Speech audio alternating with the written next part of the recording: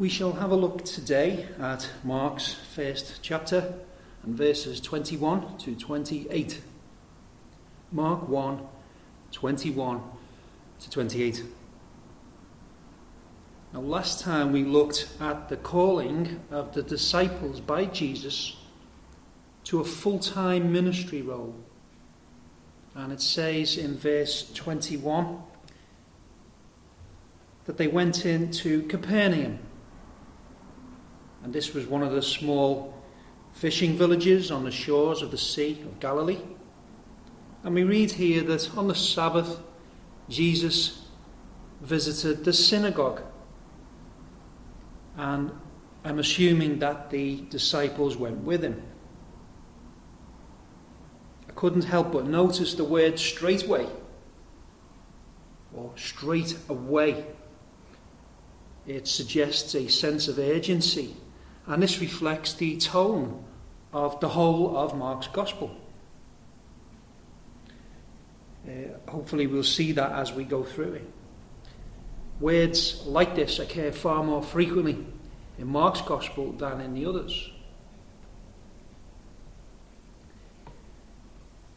It wasn't uncommon for the leaders in synagogues to invite visitors to speak. So they invited this visitor to address the meeting, still oblivious to his identity as their Messiah. And it says the congregation was stunned when they heard him speak. They were, it says, astonished.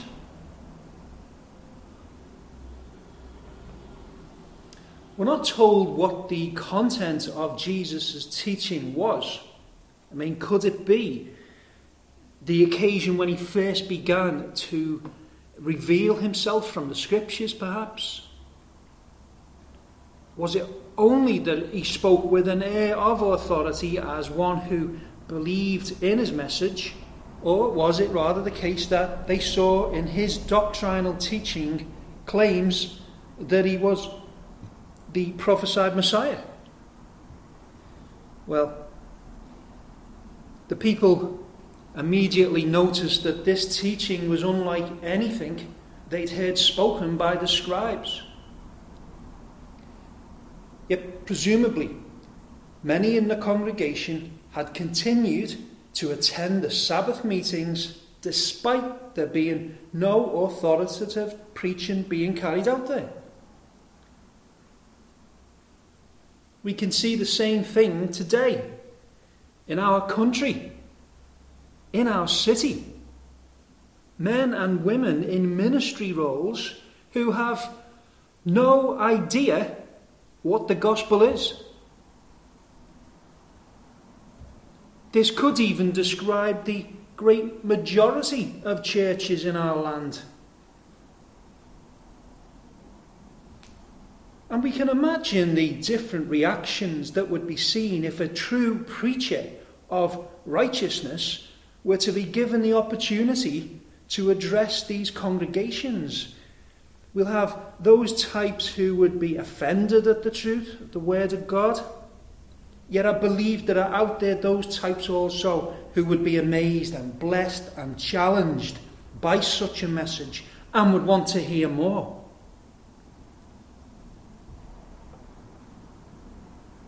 I have no qualms about preaching, in a Roman Catholic church, a Mormon temple, a Russellite Kingdom Hall, or a mosque, provided I wouldn't be expected to join in their acts of so-called worship.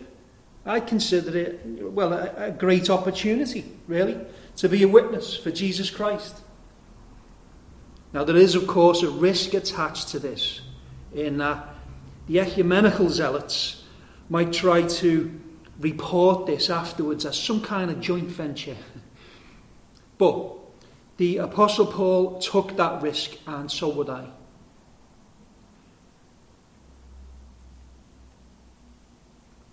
What made these words of Jesus so much more confusing and shocking for the people is their knowledge of where he came from and what his background was. Assuming Jesus was known as a mere carpenter, accompanied by some friends who were just common fishermen, we can perhaps understand a little bit why the people were so taken aback. Jesus Christ's teaching was unusual and special. Whereas the scribes' preaching was largely based on the sayings of elders down the centuries, including quotes from the Talmud, Jesus expounded Scripture directly with a confidence in his interpretation of it. Whereas they laid emphasis on the wrong things, Jesus had a right perspective. Whereas the scribes were often lacking in compassion, for example, in evicting widows from their homes, Jesus spoke with a heart of love.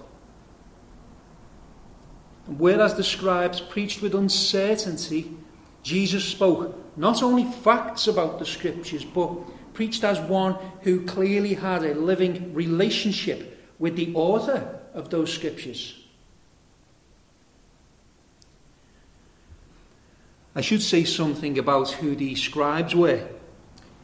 There were no academic requirements for the job apart from an ability to write and be diligent in copying faithfully. Because, of course, as the Scripture scrolls were worn out through use, it was necessary to copy them by hand, of course. And this was the scribe's role. Now, it was probably unintentional, but it was discovered that in copying the Scriptures, the scribes had become so familiar with them that they became quite knowledgeable and were consulted by the people on doctrinal matters. We live in a digital age and we've got no need for scribes. Yet, even Christians can learn something from the experience of those men. Jesus has ordained preachers to expound the word of God to his people, but there's still a great benefit in the individual believer making it a habit to read the Scriptures frequently. And I should encourage you to get into that habit if you're not already.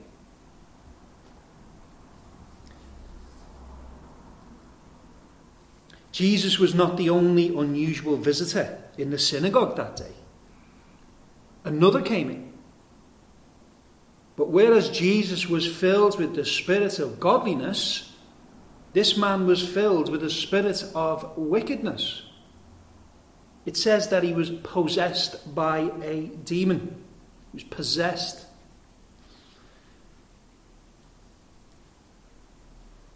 I think it's very notable that real demon possession seems to have been limited to the time of Jesus and the apostles. I was reading about a Christian man who was a doctor, or a physician if you're in the United States, who had significant experience working with people suffering from mental health issues. And this man spent some time as a missionary.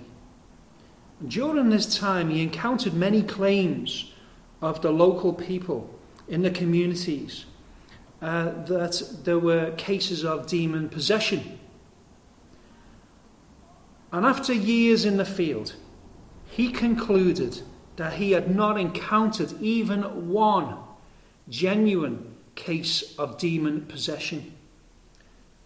But it was his opinion that demon possession was in the purpose of God limited to a certain era. It's clear from the Bible that angels, both good and bad, they dwell in a different dimension, shall we say. But we've seen how they're able, under the direction of Almighty God, to manifest themselves in the material world. Everyone who's ever lived, including you and I, has been influenced by Satan or his demons. But their activity is to encourage you to stir up those residual sinful tendencies within you. What we read here is a level of demonic influence so different that the demons themselves are said to be within a person and need to be evicted.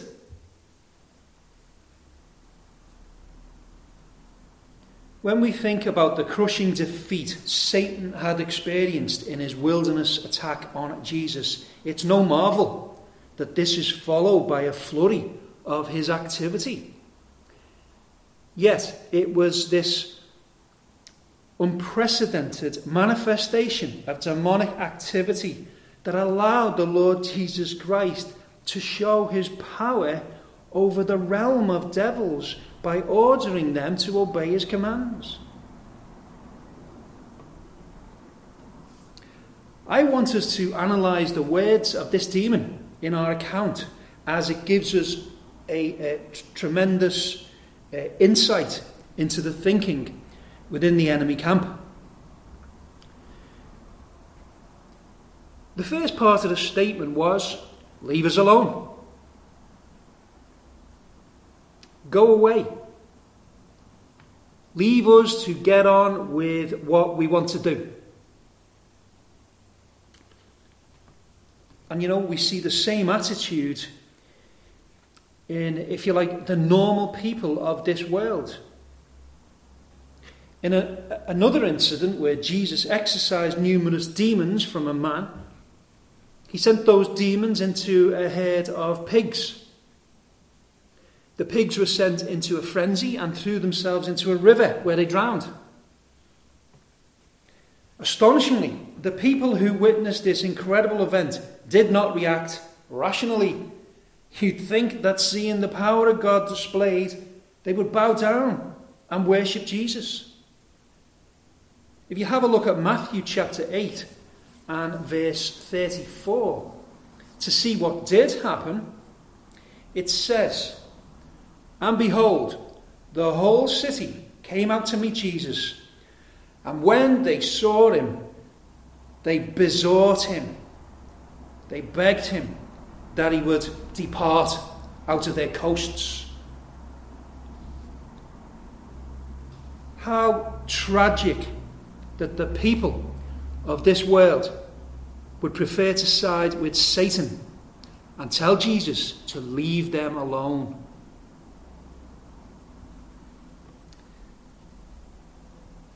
The devil in our account continues with, "What have we to do with thee, thou Jesus of Nazareth? We have nothing to discuss. How about we stay out of each other's way?" Again, this is nothing less than a description of this evil world. The people of this world reject Jesus. They reject the idea of a sovereign and almighty God who demands obedience and who deserves worship. And they believe that by coming to this decision, they can live independently of God. They seem to be unaware of the reality that it is God who keeps them alive second by second. This God who they try not to believe in will be their judge at the last day. To think that at the very moment they open their eyes after death, they'll find themselves in the dock, in the courtroom of God, facing overwhelming evidence that they are guilty of crimes against God. They'll immediately hate themselves for their rejection of him their whole lives. And more than any other thought, that will haunt them in the endless existence in this outer darkness will be the remembrance of despising the revelation of God. They will regret not acknowledging the complexity and wholly unnecessary beauty and order of this world. They will regret not searching with their whole hearts for the creator of this world.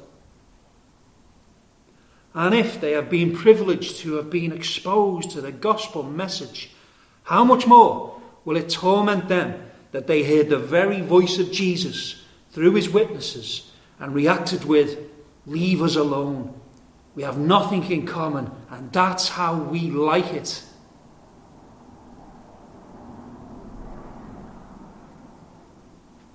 This demon continues with a question. Art thou come to destroy us? They knew him. They knew he, as God, had the power to destroy them all. Friends, Satan and his host may be wicked. They may be blinded to the futility of warring against God and his church. But they don't lack faith in the fact of their impending judgment. And it's remarkable that even in the church of God, some have less faith even than the devil themselves.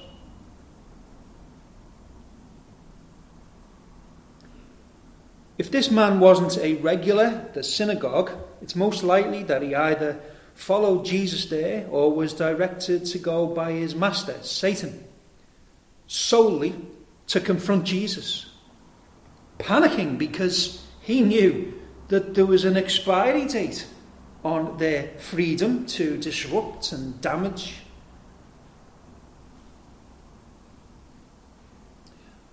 I'm conscious that some commentators have suggested that the demon's use of the term Jesus of Nazareth was meant as an insult. Now, yes, we do see evidence that some people could not accept the status of Jesus as the Christ because he came from a small town of no repute. But this creature goes on to call Jesus the Holy One of God. The Holy One of God.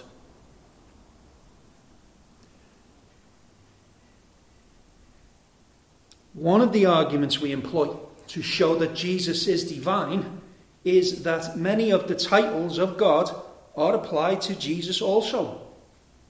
If you turn to the book of Habakkuk, chapter 1 and verse 12, Habakkuk 1 and verse 12, you will read, Art thou not from everlasting, O Lord my God, my Holy One? We shall not die. O Lord, thou hast ordained them for judgment, and, Almighty God, thou hast established them for correction. The Holy One is identified here as Jehovah, God. And it's marvellous to witness in the New Testament that some of the most powerful testimonies to the identity of Jesus Christ as the righteous Son of God come from the mouths of sinners and demons.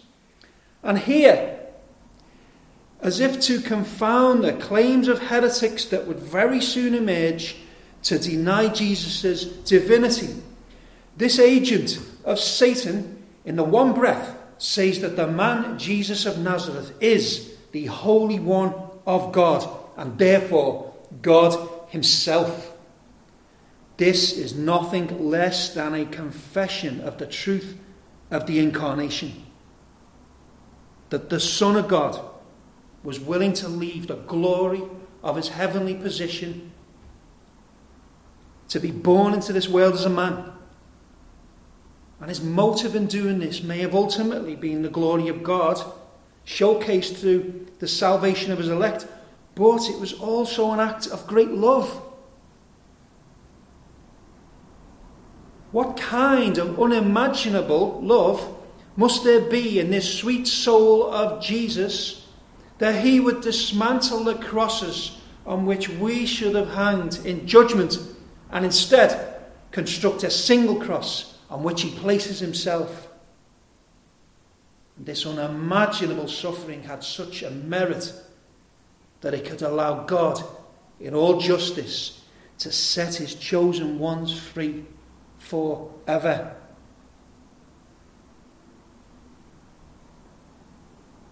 If you are not yet trusting in Christ, I present to you two different futures for yourself. One will result in you falling into the hands of an angry God.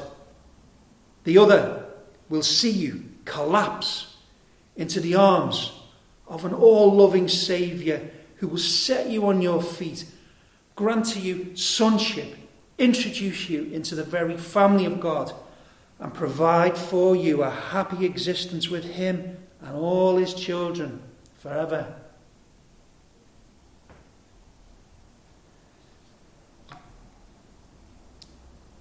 There are examples in the life of Jesus where it appears that events are not panning out exactly as he planned. But we must always remember that behind all the twists and the turns of the stories that we read lies a God who has arranged all events in history to the fulfillment of his grand purposes. We see an example of this in Jesus' early attempts to conduct a low-key ministry. There was maybe a need to avoid a sudden revolution that would bring down huge opposition on his ministry while it was just taking off. And so we read of Jesus performing miracles and explicitly asking the individuals not to broadcast it. Yet some promptly go off and do the opposite. So then this rebuke of Jesus in verse 25 could be for the same reason. Or the rebuke and the direction to keep quiet could have been because he didn't want such a vile creature to be openly testifying to his true identity. It could give Jesus' enemies ammunition to use against him. They might suggest that Jesus is in league with Satan. You might remember that elsewhere that very accusation was made.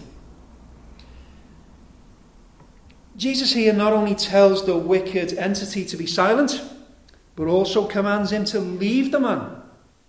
Hold thy peace, he says, and come out of him. And the demon obeyed.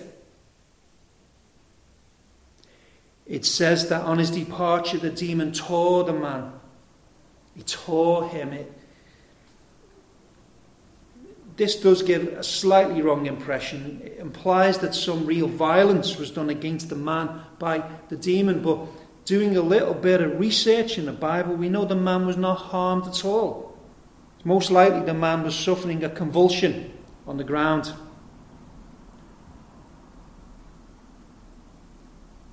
All the people were left amazed. They were confused. They didn't deny the miracle. They knew something significant was going on, but they just didn't get it. Now listen, I don't like this habit of modern day Christians looking down their noses on people in the Bible because of their lack of understanding. We need to always remember that the only reason that we understand anything is because of the light that has been given to us undeservedly from God. But their lack of understanding here is clearly caused by spiritual blindness and deafness. After all, they had heard this man preach with great authority, perhaps hinting at his identity. They had heard the testimony of his deity and power from one of the representatives of the Prince of Darkness, a very unlikely source. And this exorcism is powerful evidence that this Jesus of Nazareth was indeed the Holy One of God. If this were a legal hearing to establish the truth about this man, Jesus, the tribunal would hear three things. Firstly, an authoritative claim from Jesus himself. Secondly, evidence of the same from a hostile witness too. And thirdly, first-class evidence presented to them. And all disinterested hearers should have concluded that this was the very king of which all the prophets spoke. And as his disciples observe him in his ministry, it may have started to occur to them just how real this was. Their own calling to the ministry was as a result of an impressive, thoroughly effective call from Jesus. And now they witness a thoroughly effective eviction of an unclean spirit from a man. The news of the synagogue incident went viral. Even with the absence of phone and internet communications, the news spread like wildfire. Think, if we witnessed an incident like this today, we'd regard it as one of the most significant events in our lives. And incredibly, this was just one of thousands of miracles Jesus performed while on earth.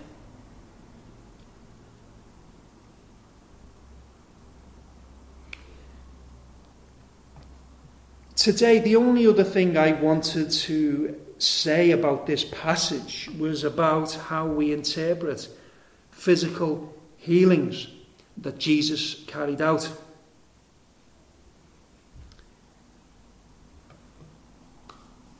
Firstly, there is no doubting that the object of God's mercy in Christ, who is delivered from a disease or a disability, is receiving a very real change to their lives for the better. Just one healing of, say, cerebral palsy would benefit the life of the one healed and bring joy to their whole circle of family and friends. Secondly, there is a hope in us that the unbeliever who is so healed and those people around him would be so affected by this display of divine power that they would seek to become disciples of Jesus for the remainder of their lives. Thirdly, these physical healings were carried out and have been recorded for us to symbolize the spiritual healing that takes place when Jesus saves a soul from death. In gathering in his elect through the preaching of the gospel down the ages, Jesus takes blind, deaf, leprous sinners and gives them eyes to see, ears to hear the gospel, and a healing of their sin. And such is the perfection of this healing, that we received in ourselves the perfect health of spiritual holiness that is Christ's.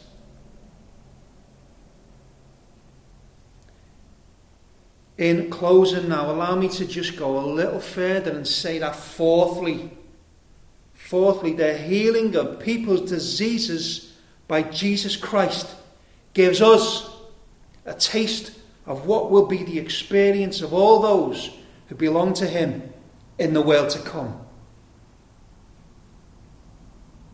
Not only has he forgiven our sins, but he has promised us an eternity of no illness, of no disease, of no pain, of no sin,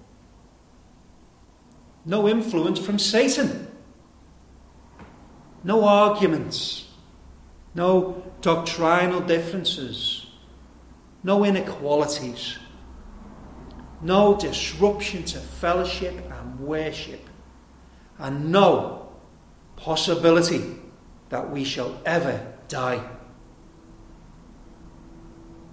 Blessed be the God and Father of our Lord Jesus Christ, which according to his abundant mercy hath begotten us again unto a lively hope by the resurrection of Jesus Christ from the dead, to an inheritance incorruptible. The Lord bless you. Amen.